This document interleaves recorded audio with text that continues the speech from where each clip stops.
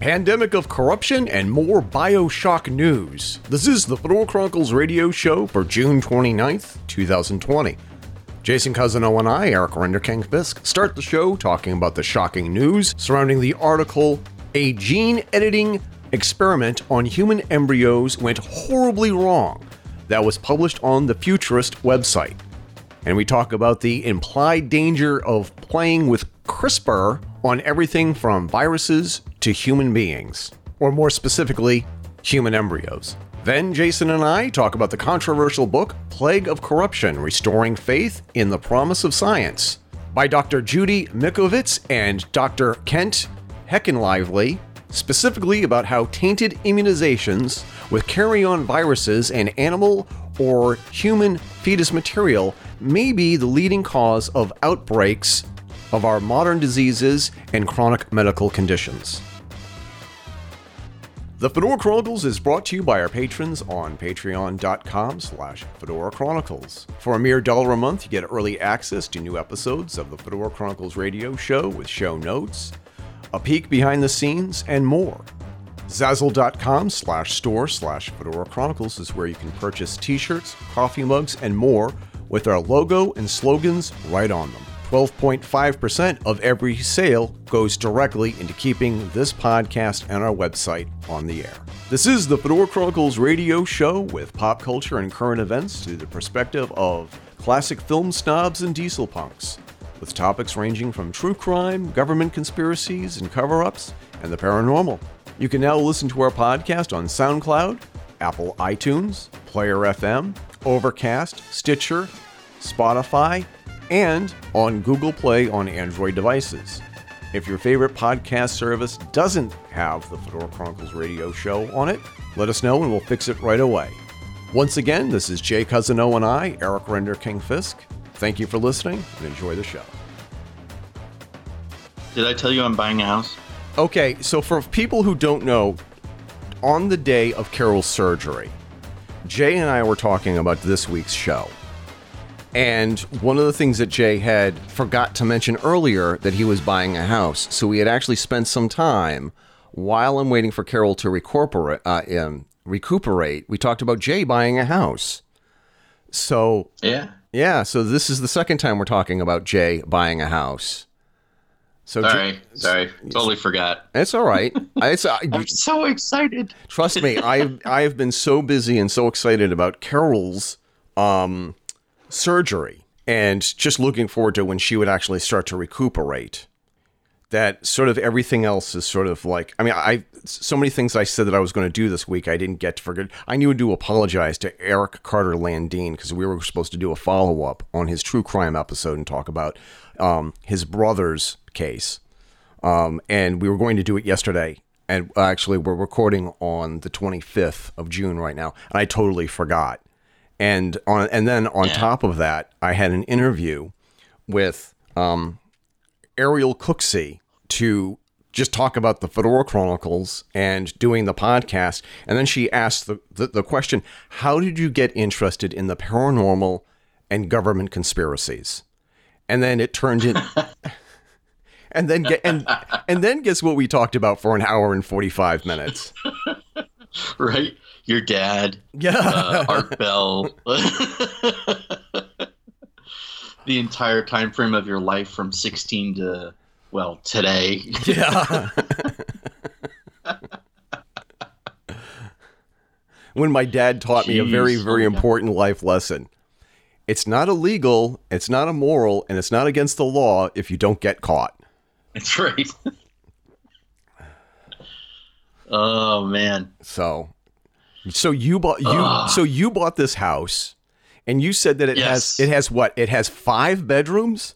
Yeah, it's basically I mean, it's not like it's a mansion or anything. Right. It's got like kitchen / dining room / sitting room upstairs. It's got an office, and then downstairs it has like just a great room. Yeah. And other than that, it's just bedrooms. There's not even a whole lot in the way of storage space at the place.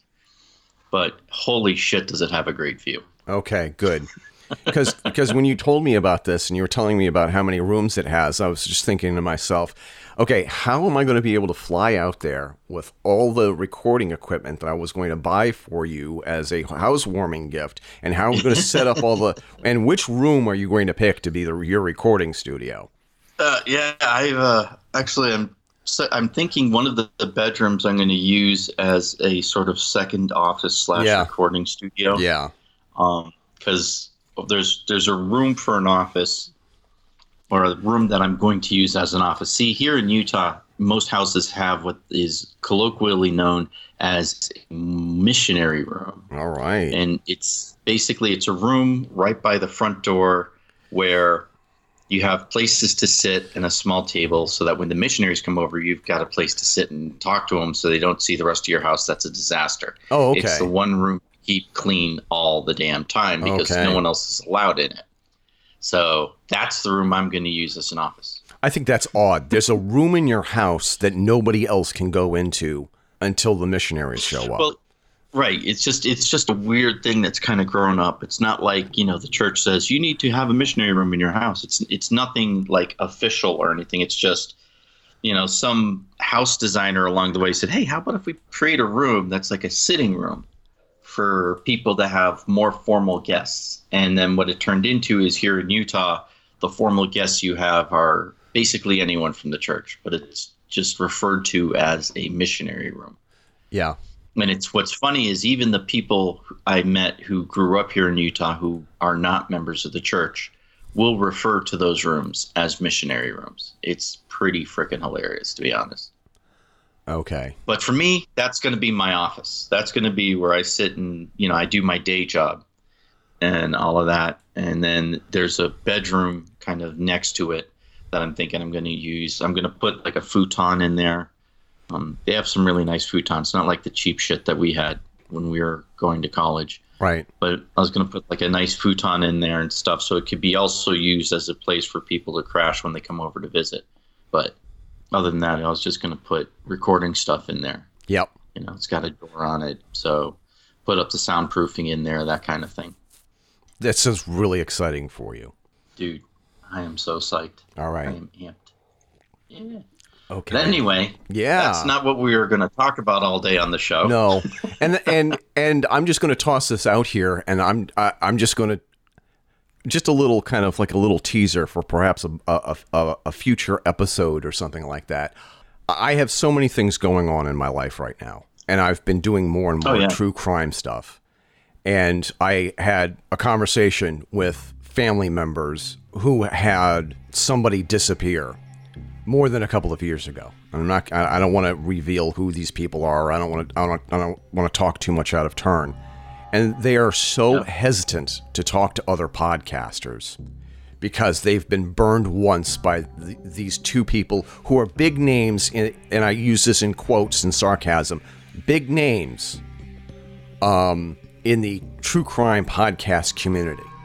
And their entire attitude was, well, we already did a show on your case. We've moved on to something else, and maybe you should too. That was kind of their attitude, because they have new information about this missing person, and they wanted to do a follow-up on these ladies' podcast. And they're like, no, we're too busy for that right now. No, it's move on. We've moved on. So, and maybe you should do the same. And it was, and they see. Okay, I can understand, someone who has a big show like these people did. Right. Where they're going over different crime every single week saying, yeah, we've moved on from that. But when you say to someone who their close family member, brother, sister, cousin, maybe you should move on too. Yep. That's just crossing the line, because it's not personal for them, but for the person they're interviewing who reached out and said, hey, I have an update. It is personal for them. And that's just a dick thing to do. It really is. And the thing is, we're talking about grieving families here. Exactly. And this is not about great spooky fun. This isn't about full body chills.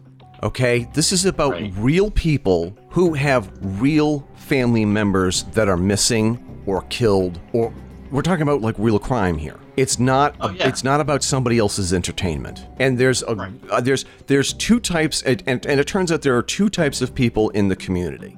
The first type I don't associate with at all. Those are the people who are in it for the gore factor. They're in for the shock value of it. It's all about. It's kind of like the rubbernecking factor. Right. And it's all about, like I had said already, it's all about the spooky thrills. And there's a little voyeurism in other people's misery aspect to this that I don't associate with. And then there are other people who do it because they want to see these crimes solved. They want to see some kind of resolution to these cases. Those are all of my friends that I associate with.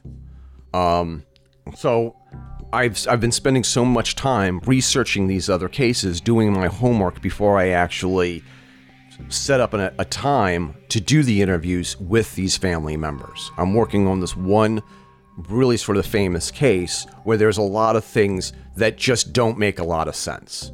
And there's this one thing that happened 5 years after the disappearance of this one family member. And I kind of like says, why would somebody do something like that? Why would investigator do something like that? And I'll get into that later when I eventually do the show. But it's not about the voyeurism aspect of it all. It's about helping these people find out who took their loved ones.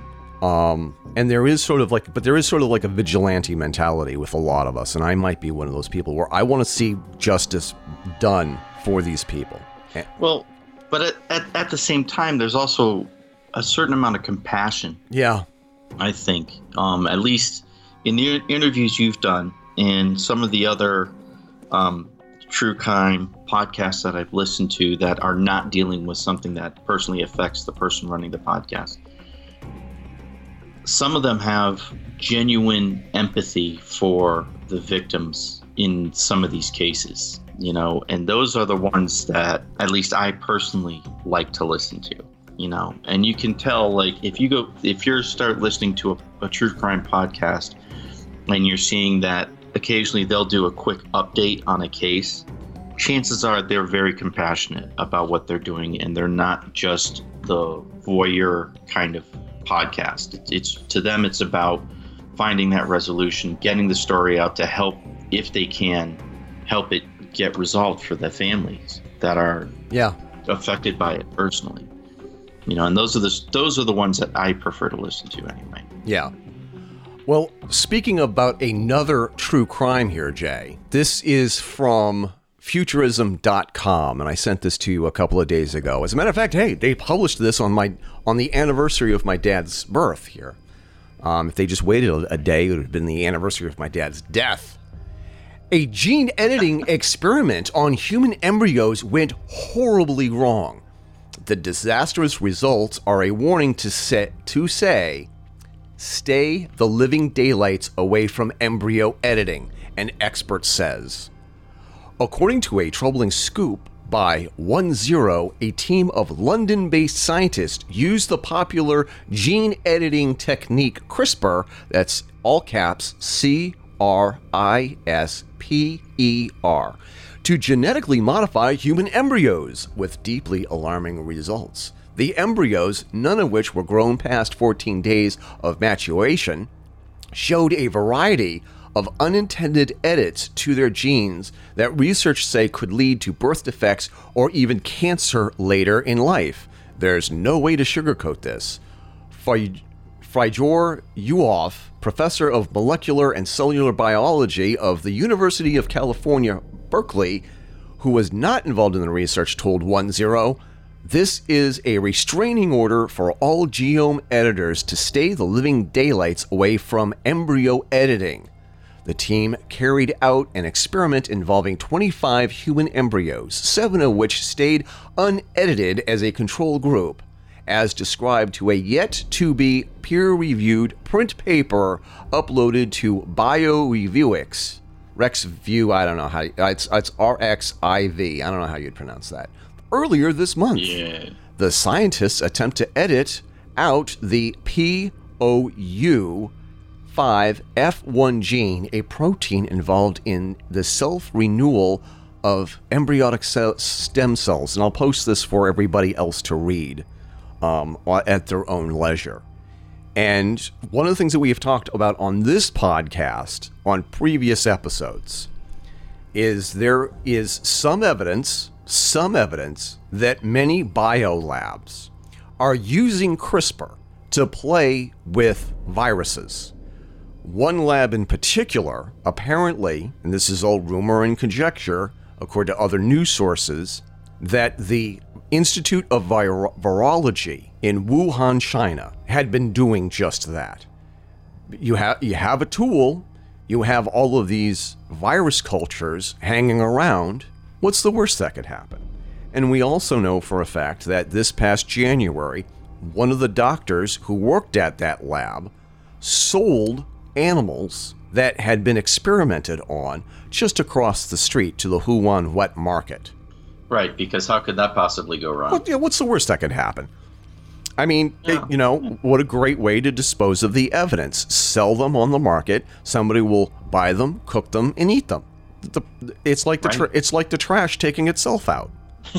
Well, I mean, if you got a little bit of kickback in terms of money from the trash taking itself out. Well, that's the whole part of like selling.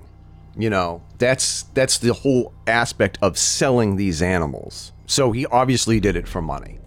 Now, I don't know if he just gave them away. I don't know if that would be a problem or not. Sarcasm, tongue well embedded in cheek.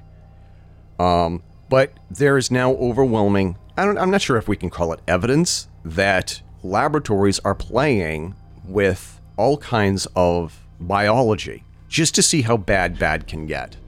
Now, I don't know. Right, and the thing to remember too is like this is my favorite quote in that article you sent. It says that CRISPR is more of a butcher's knife than molecular scissors that it's often compared to. Unintended genome editing outcomes were present in approximately 22% of the human embryo cells analyzed. That's over a fifth of them. Yeah. That means 1 out of every 5. And how many did they have? They had 25 embryos. Right. So unintended genome editing outcomes were present in, let's see, a fifth of that would be 5. It's just over that, so figure probably 6 of them. 6 out of 25 had unintended editing outcomes. It's a butcher's knife, not the molecular scissors. Right. It's not the actual tool that they thought it would be. It's not. Right. It's not what. And there are also newer and newer versions of CRISPR and we don't even know what version of CRISPR that they were using. So, right. But and again, it's terrifying to think that this is what these people are doing. And the thing also that bothers me, and I'm not a geneticist. It's been a long time since high school, but they were trying to edit out a gene that is a protein involved in the self-renewal of embryonic stem cells. Why would you try and edit that out? What goal were they trying to achieve? Were they just experimenting to say, well, gee, what happens if we do this? Right, exactly. That's the entire gist of it all. That's exactly what they were trying to do. Yeah, it's like they have no concept of what it is that's going to be the outcome of it. And if you're experimenting on human genes, I mean, how far are you going to extend that experiment? Because if you're taking these embryos, are you going to terminate them before they come to term?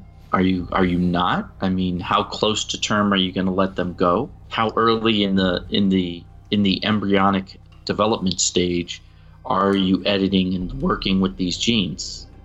Just seems like a lot of fucking Frankenstein shit to me, is what it seems like. And it's terrifying. It's terrifying to think that this is what these people do on a daily basis. This is what they do for a living. They play with the genome of viruses and embryos and whatever they can. It seems like whatever they can get their hands on. It's just freaking horrifying. So, I think they got excited when we mapped the human genome. Sure. But they don't understand the linkage at all between them, and I think they're a little overzealous, at least what it seems like anyway. They were a little overzealous in, to draw out the old saw from Jurassic Park. They were so excited that they didn't stop to think if they should. Exactly. I might actually, I might actually put that in this episode. I might actually edit that in. I might gene splice that sound clip into this episode. You'll edit in, what the hell's his name, the actor? Jeff Goldblum. Jeff Goldblum. Edit in Jeff Goldblum. Yeah. Gee, the lack of humility before nature that's being displayed here staggers me. Well, thank you, Dr. Malcolm, but I think things are a little bit different than you and I had feared. Yeah, I know. They're a lot worse. Now, wait a second. Now, we haven't even seen the part where Don't let him talk. There's no reason. No, I want to hear every viewpoint. I really do. Yeah, don't you see the danger, John, inherent in what you're doing here? Genetic power is the most awesome force the planet's ever seen, but you wield it like a kid that's found his dad's gun. It's hardly appropriate to start hurling generalizations. If I may, I'll tell you the problem with the scientific power that you're using here. It didn't require any discipline to attain it.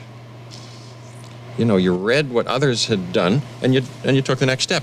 You didn't earn the knowledge for yourselves, so you don't take any responsibility for it. You stood on the shoulders of geniuses to accomplish something as fast as you could, and before you even knew what you had, you patented it and packaged it and slapped it on a plastic lunchbox, and now you're selling it. You want to sell it. Well, I don't think you're giving us our due credit. Our scientists have done things which nobody's ever done before. Yeah, but your scientists were so preoccupied with whether or not they could, they didn't stop to think if they should. Condors. Condors are on the verge of extinction. If I was to create a flock of condors on this island, you wouldn't have anything to say. No, hold on. This isn't some species that was obliterated by deforestation or the building of a dam. Dinosaurs had their shot, and nature selected them for extinction. I simply don't understand this Luddite attitude, especially from a scientist. I mean, how can we stand in the light of discovery and not act? Oh, what's so great about discovery? It's a violent, penetrative act that scars what it explores, what you call discovery. I call the rape of the natural world.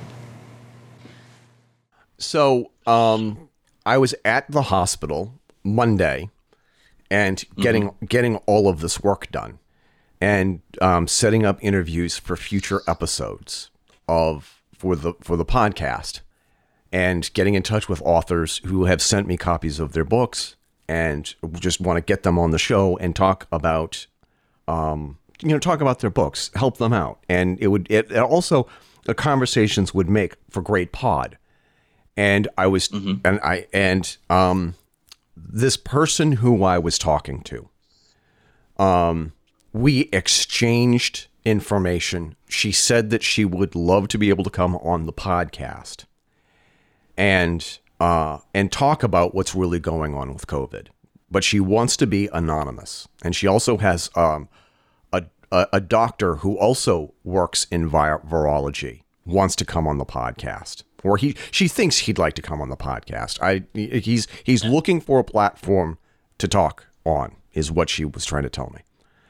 And we were talking for about a good hour, saying about why we need to take this seriously and why. And one of the things that kind of came out in the conversation is that you have these people who harvested out in the wild, out in the middle of the jungle somewhere, where people have not been for hundreds of years, to cultivate viruses that we have never, ever come in contact with, bring them back to the lab and cultivate them and do these gain of function experiments on them. I mean, when I mean gain of function, just a refresher, a gain of function is like learning an acquired skill or having a new ability. Like if you learn how to paint, that you're not just learning how to paint.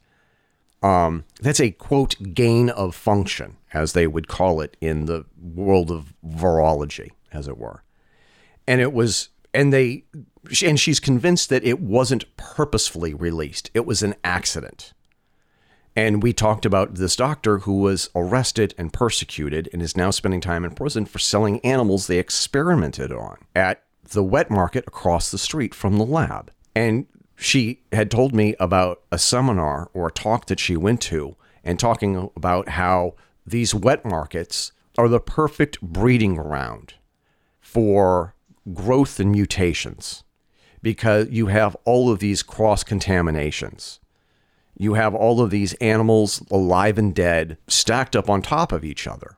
And there's no sanitation procedures at all. It's far worse than you think it is. And if you think that we don't have problems like that here in the Western world, especially in the United States, go to a fish market here in the United States. There are all kinds of precautions, but they still also cut corners. And the biggest problem is all of these labs that also cut corners. And this wasn't inevitable. She has a ton of other things to say.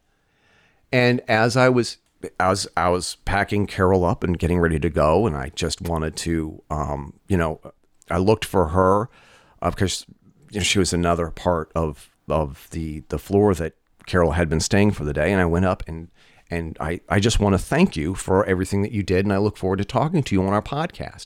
And she said, you got to look up this book. It's called Plague of Corruption by Dr. Judy Mikovits and Kent Heckenlively.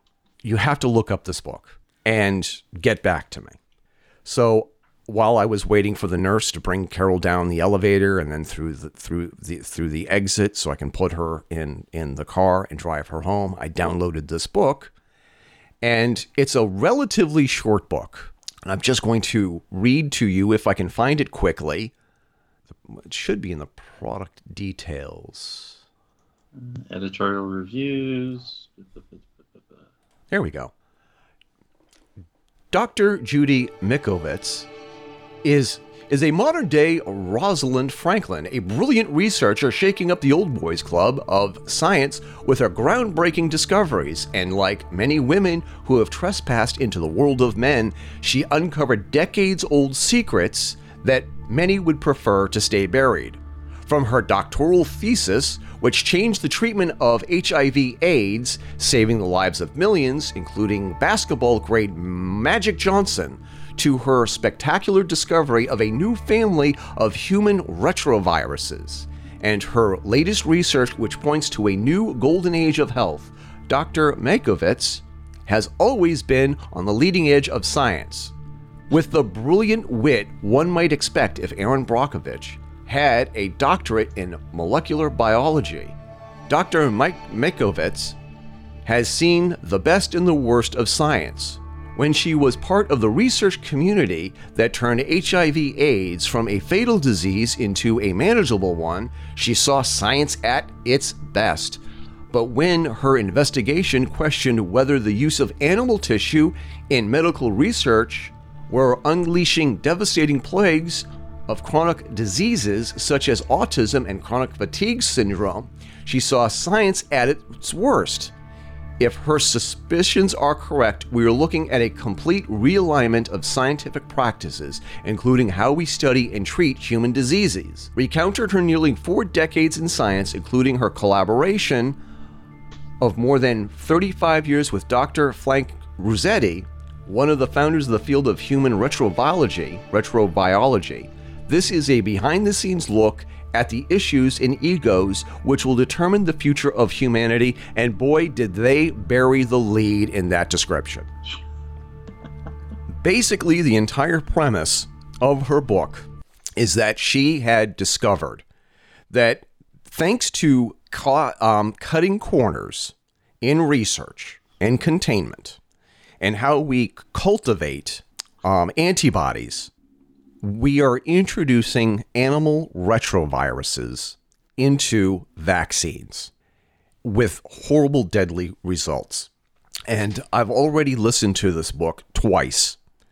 And I'm really trying to get like a solid grasp of what it is that she's trying to say, because she tosses around a lot of big, huge scientific terms.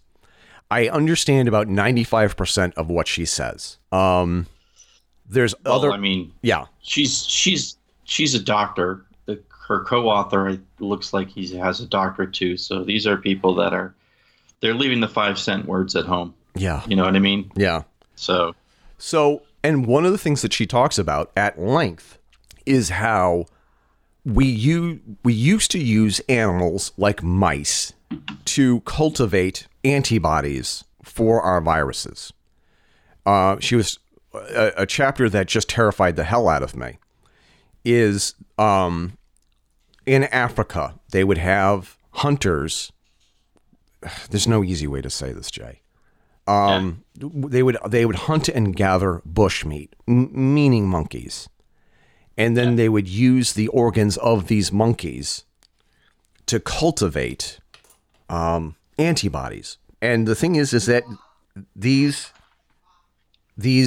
monkeys had other diseases as well. They were not bred in a laboratory.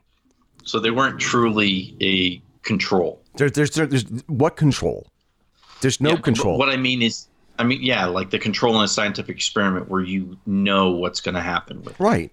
No, they would harvest these monkeys from the jungles of Africa,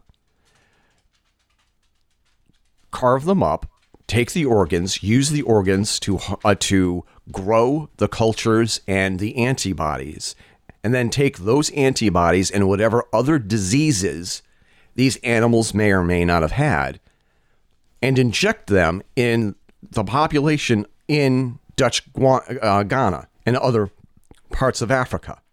Right. And because, Africa's the place where you can do all this shit. Right. And some of the American colonists and missionaries who were there were also injected with these vaccines.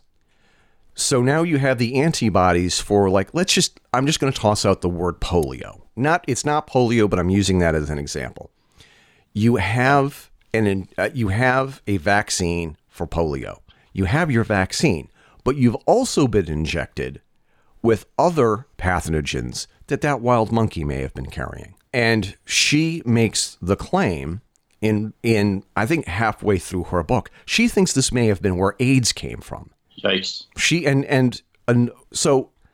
So wait a minute. So she's basically saying it's possible. She's not saying right. It is. She's saying it's possible that AIDS came from not people having sex with animals, but because of scientists using animals to test antiviruses. That's exactly her theory, her hypothesis.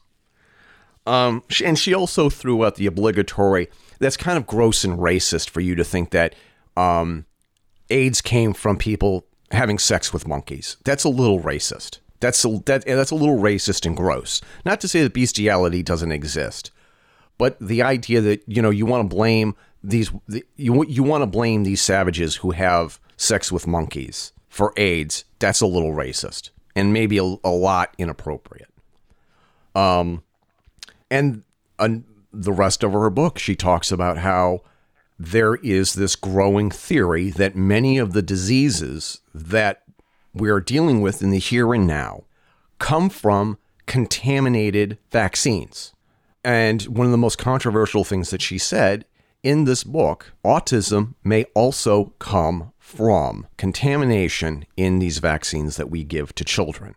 It's not so much the vaccine itself, it's the autoimmune system attacking these carry-ons, as they were, that's causing autism, because the immune system is going after all strange, unusual DNA that is infecting the body.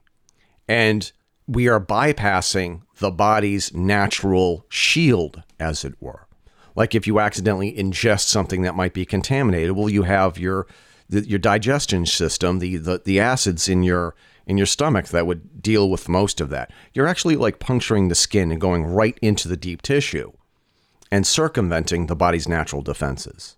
And it's the what's the phrase that she used? The immunity storm. You create this immunity storm, the autoimmune system storm, where the body's natural immunity is going after these foreign pathogens, and it goes after everything, including the human body itself, its own body. And I'm telling you, I don't, because I understand 95% of what she's trying to say. It's the 5% that I'm kind of like, I'm going back and I'm re-listening to it. And it's like, did I hear that right? Did I hear that right? And I was listening to another chapter again, because there are times when it was, I should just pause it when she says something controversial. And she had said, one of the most horrific things that is going on is that laboratories are now using aborted fetuses as a mechanism to cultivate and harvest antibodies. And there's this big, huge ethical dilemma.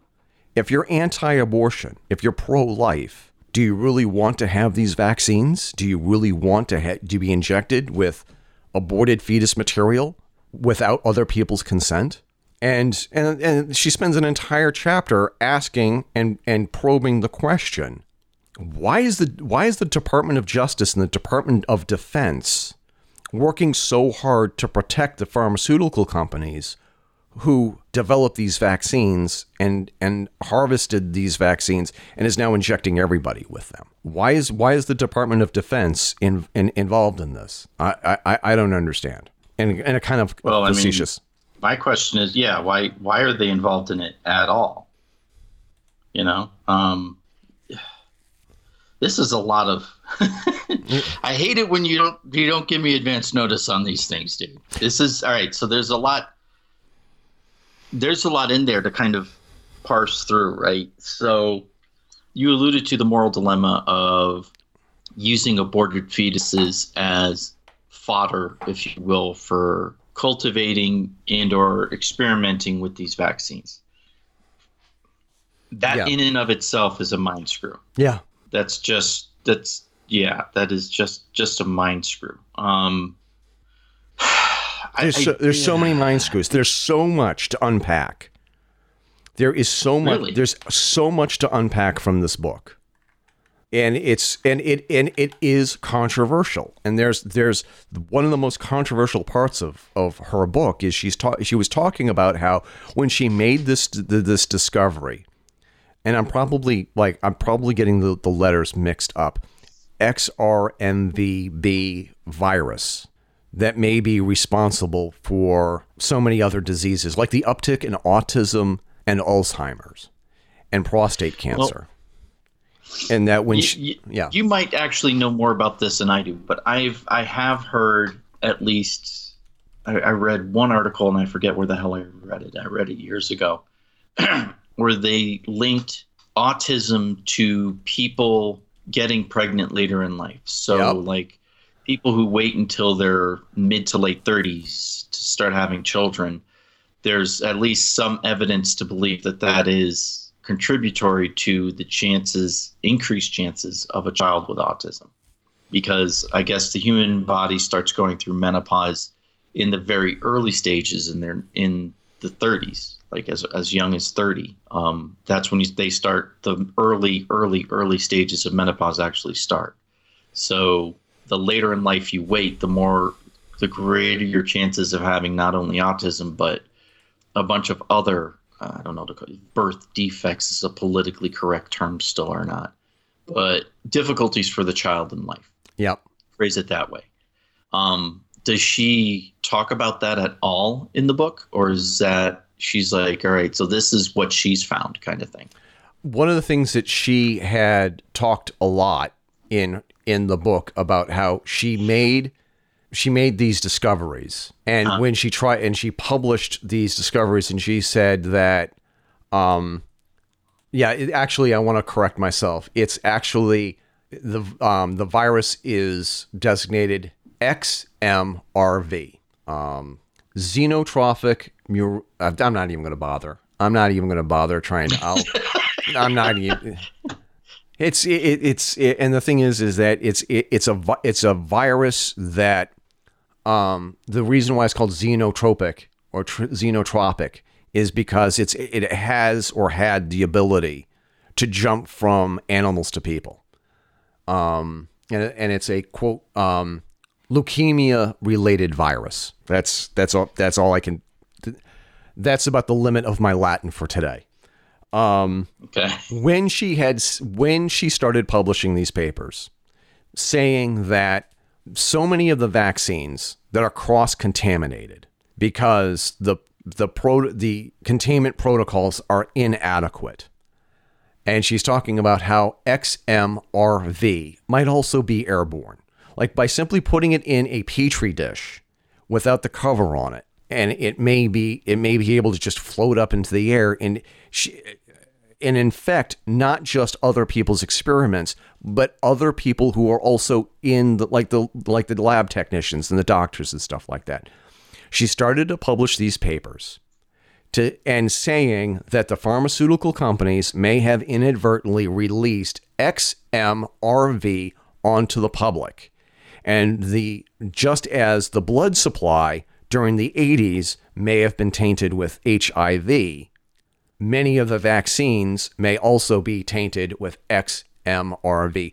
Like there are countless people who were infected with HIV from a simple blood transfusion.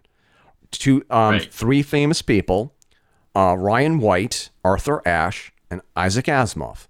They all had blood transfusions that were tainted with AIDS, or not AIDS, HIV. I have to be careful. After reading this book, coming up on 3 times now, there's a difference between HIV and AIDS. HIV is the virus that hides in the body, lies dormant, and multiplies, and then the body's immune system working overtime, attacking the AIDS virus and other aspects of the human body. That's what causes AIDS, the AIDS disease and condition. Am I making any sense at all? Right. It's like COVID-19 is the disease that you get if you catch the coronavirus. So like that. Exactly. Similar to that, yeah. Exactly like that. We are not doctors. We are not medical professionals. We are just a couple of schmucks. We're reminding the audience. we're two geeks with we're two geeks with emotional problems and a podcast. Exactly. And of course, people are like in a bit of a panic. But what do we do with this? What do we do with this information? And she chronicles how she had been arrested, put in prison for 5 days, no charges leveled against her, no bail, no lawyer, while government officials from different agencies raided her homes and her 2 laboratories where she worked, and ransacked the house of the woman who tried to help her when Dr. Judy was being chased by these men and she didn't understand who these men were. Like early in the book, she talks about how she was out for a run and some guy in an SUV was following her and taking pictures. Sounds a little scary. She didn't know who these people were, and it turned out that it was like some of the people that were chasing her down were trying to serve her with papers to bring her to court. And much of the book documents her fight with the U.S. government and the World Health Organization and the pharmaceutical companies. And she makes the case in her book, in telling her story, that the U.S. federal government and so many other branches of the U.S. government and all of their agencies are doing everything that they possibly can to protect the pharmaceutical companies from any liability. Well, of course they are. I mean, I'm going to sound really kind of out there, but our government is increasingly more protective of corporate interests than private interests and the interests of the citizenship. That's why you and I have talked about this. We're on the verge of a corporatocracy, where the corporations have more influence in our government, more say in our government than we as citizens do. You know, we're shifting away from a representative republic and moving towards a corporatocracy. And so it doesn't surprise me at all. I mean, the pharmaceutical industry gives millions of dollars to the federal government, not directly through taxes, but indirectly through the lawmakers that are involved in government. So, yeah, of course they're going to be protected. They're going to be protected. The military-industrial complex. Again, same kind of thing. They rely on the federal government for research grants, all that other kind of stuff, talking about the pharmaceuticals. They rely on the government for a bunch of things. And in exchange, they give kickbacks to the politicians that are in office. I mean, I'm sure there's people out there that are like, where's your evidence of that? It's like, all right, open your damn eyes and take a look. Right. Do you honestly think that's not going on? We all know that that's what goes on. We just don't know to what extent that goes on. So, drives me absolutely nuts if you think about it too much. You know? Why? And here's the question. Why aren't you more angry? Why aren't you more pissed when you find out that the government is just spending so much time, effort, money, and resources? Well, to protect. It's not that I don't get angry. Oh no, not you. Well, it's not you. That I don't get angry. No, Jay. I understand. But I'm kind of answering on behalf of everybody. It's not that I'm not angry. It's just what can I do about it, right? I think there is a general sense or feeling among most people who find out about these things of that fucking sucks. But what can I do? Well, you have a podcast, you know. Right. And I don't mean to be facetious. I don't mean to be facetious when I say this, Jay. Like, if you have a podcast and you have an intelligence that's higher than, I'm going to use Harlan Ellison's favorite analogy. If you have an intelligence higher than Ocello sponge, you should be talking about this. And you should be reading books on topics such as this, getting on your microphone. Don't sit on your microphone, dumbass. Get on your microphone. Yeah, this is going to be rather uncomfortable. Get on your microphone and share with the rest of the world what you've read. This is one of those books, whereas you may not agree with her findings. You may not agree with her hypothesis that many of the diseases that we are faced with today stem from contaminated vaccines. Look into it. Make up your own mind. Read the book for yourself. And I know that there are a lot of people who are trying to debunk her work because they have a vested interest in making sure that the pharmaceutical companies keep chugging along making their profits. Because a lot of these pharmaceuticals... They're getting their kickbacks from it. They're getting, go ahead. The pharmaceutical companies are huge contributors to political campaigns. Whenever the pharmaceutical companies are in trouble, it's all hands on deck, from the Congress and the Senate and even our own president. And it's so infuriating.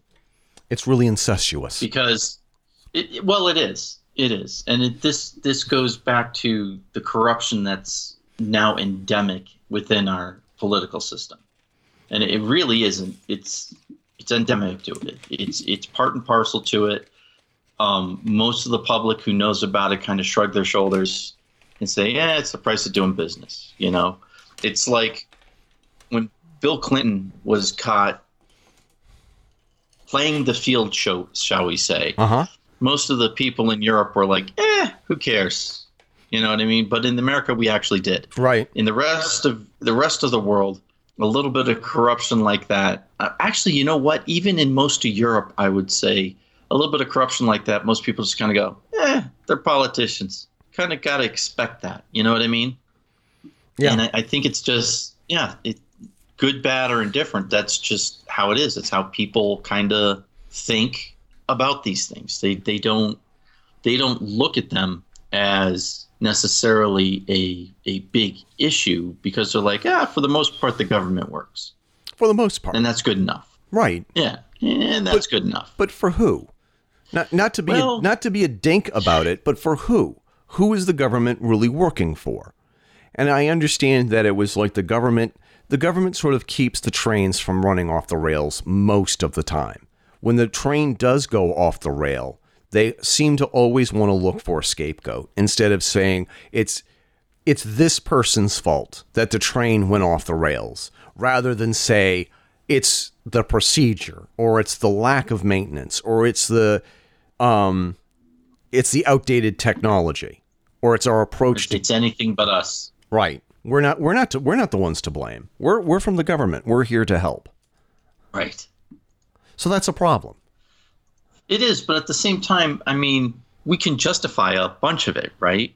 Well, those pharmaceutical companies employ all of these people, and those people are paying all these other services, and so what's good for them is generally good for the country. Yep. You know what I mean? There's mental gymnastics involved that I think a lot of people just sort of assume. Generally speaking, if it's okay with, if it's keeping people employed, I'd rather have people employed, blah, blah, blah. And they're buying houses, so that keeps the construction people employed and the trades are employed. And you know what I mean? Kind of keeps the whole engine running, if you will. Yeah. And to some extent, I get that. But like you said, the system's working, but who's it working for? Yeah. Because if you're look at what happened with Edward Snowden, right? Now I go back and forth on how I view Edward Snowden, to be honest. I really do. I think what he did was not, I kind of wish he'd done it differently, but I don't, in thinking about it, I'm not really sure how he could have done it differently.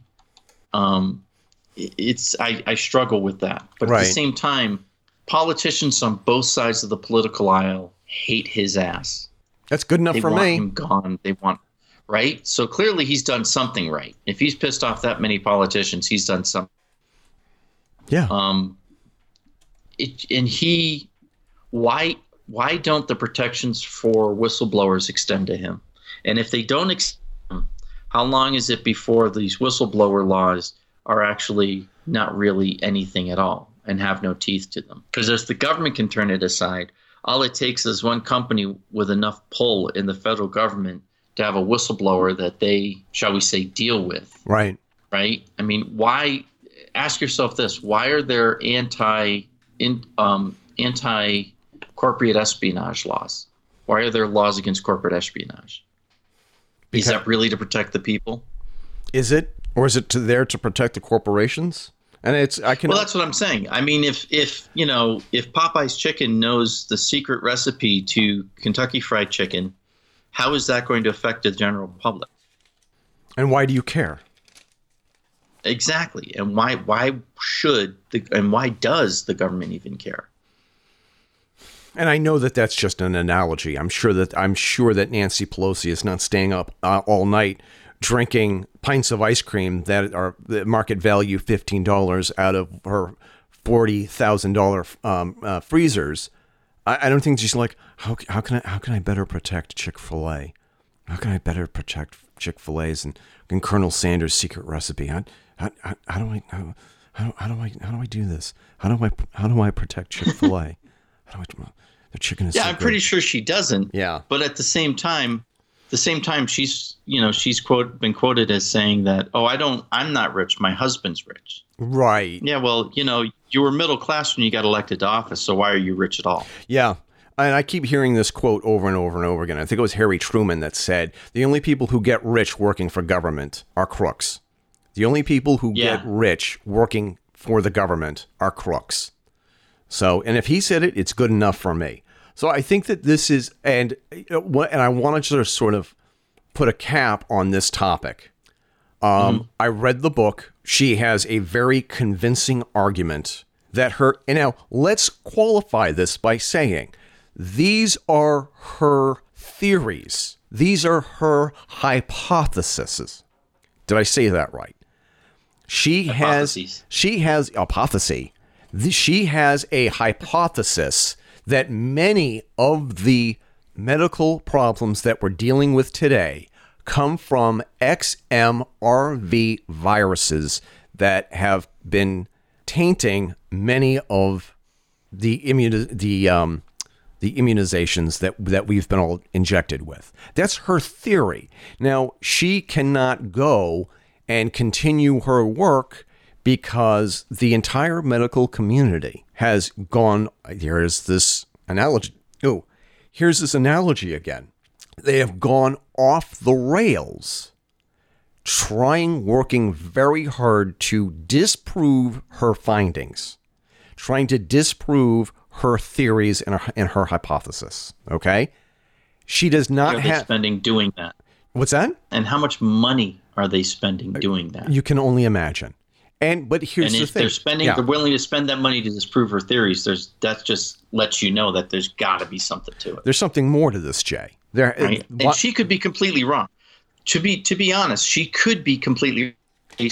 She could be misunderstanding what's going on. But wouldn't they, rather than try and disprove, wouldn't they just come out and say, okay, when she says this, what she didn't know is A, B, C, D, X, Y, Z.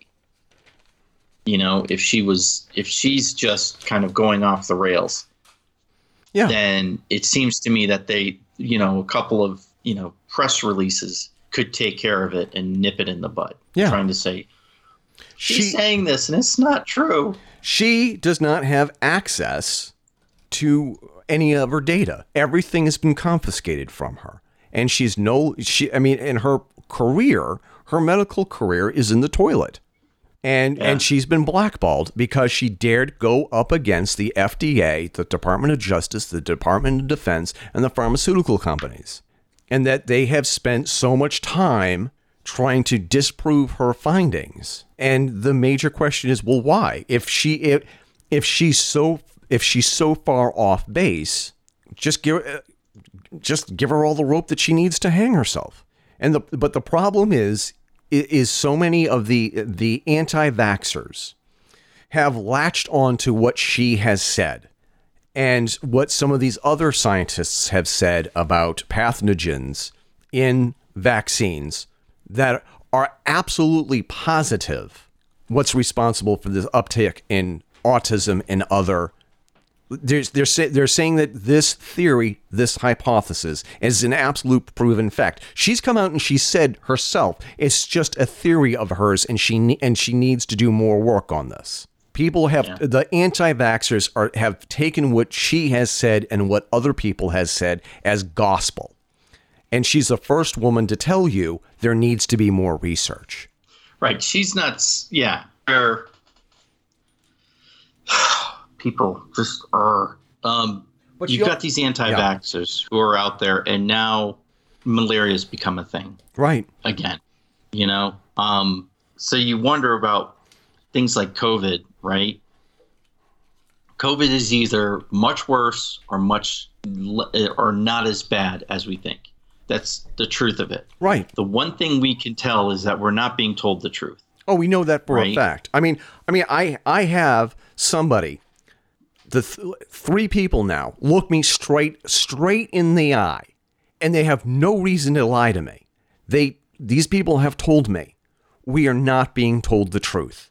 It is something we really need to be cautious of. We need to be very concerned about this, and we need to nip this in the bud.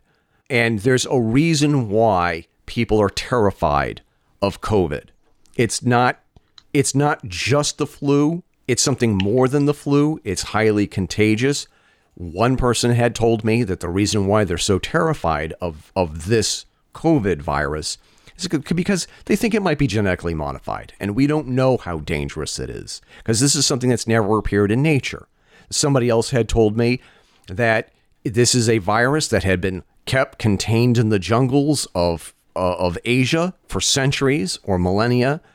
We have no immunity to it because we've never encountered it before. It's a naturally occurring virus that's been cultivated in a lab. Somehow it escaped, or maybe it wasn't cultivated in a lab and somebody just served up a bat that they found out in the middle. We don't know. It's the not knowing. Well, the thing is too, exactly. And the thing to remember too is I forget what they call them. The people that study vaccines, endo something or other. Anyway, one of them here in the States actually said, this has been on our radar since early October. Of when? Of last year. Okay. So if it's been on their radar since the beginning of October, the Wuhan thing happened at mid-November, didn't it? Earlier than that. And the thing was it? Because I remember people were talking about this as early as maybe September, maybe? And that's the thing. Really? Yeah, I don't remember. All right. But the fact of the matter is that we're fuzzy on the timeline, and that's not our fault. That's by design. It's not. Right. That's not our fault. And here's another thing. We are just two podcasters. And here's a controversial book. I've listened to the Audible version coming up on 3 times now. I thought it would be a great topic to talk about. I think people should read the book for themselves and come to their own conclusion. And it's controversial and it's going to get clicks. Yeah. Clickbait. Oh, yeah. It's an interesting topic to chat about on a podcast on a Thursday morning. And I also reached out to her via her website to see if she'd like to come on the podcast and talk more about her book. Well, that'd be awesome. It would be. It would be. So we're going to keep following the story and see what happens. Absolutely. Congratulations on surviving another episode of the Fedora Chronicles radio show. Find out more about the Fedora Chronicles by visiting our website, thefedorachronicles.com. That's where you can find our show notes, past episodes, and articles. Follow us on Twitter, Facebook, Instagram by simply searching for us on those platforms.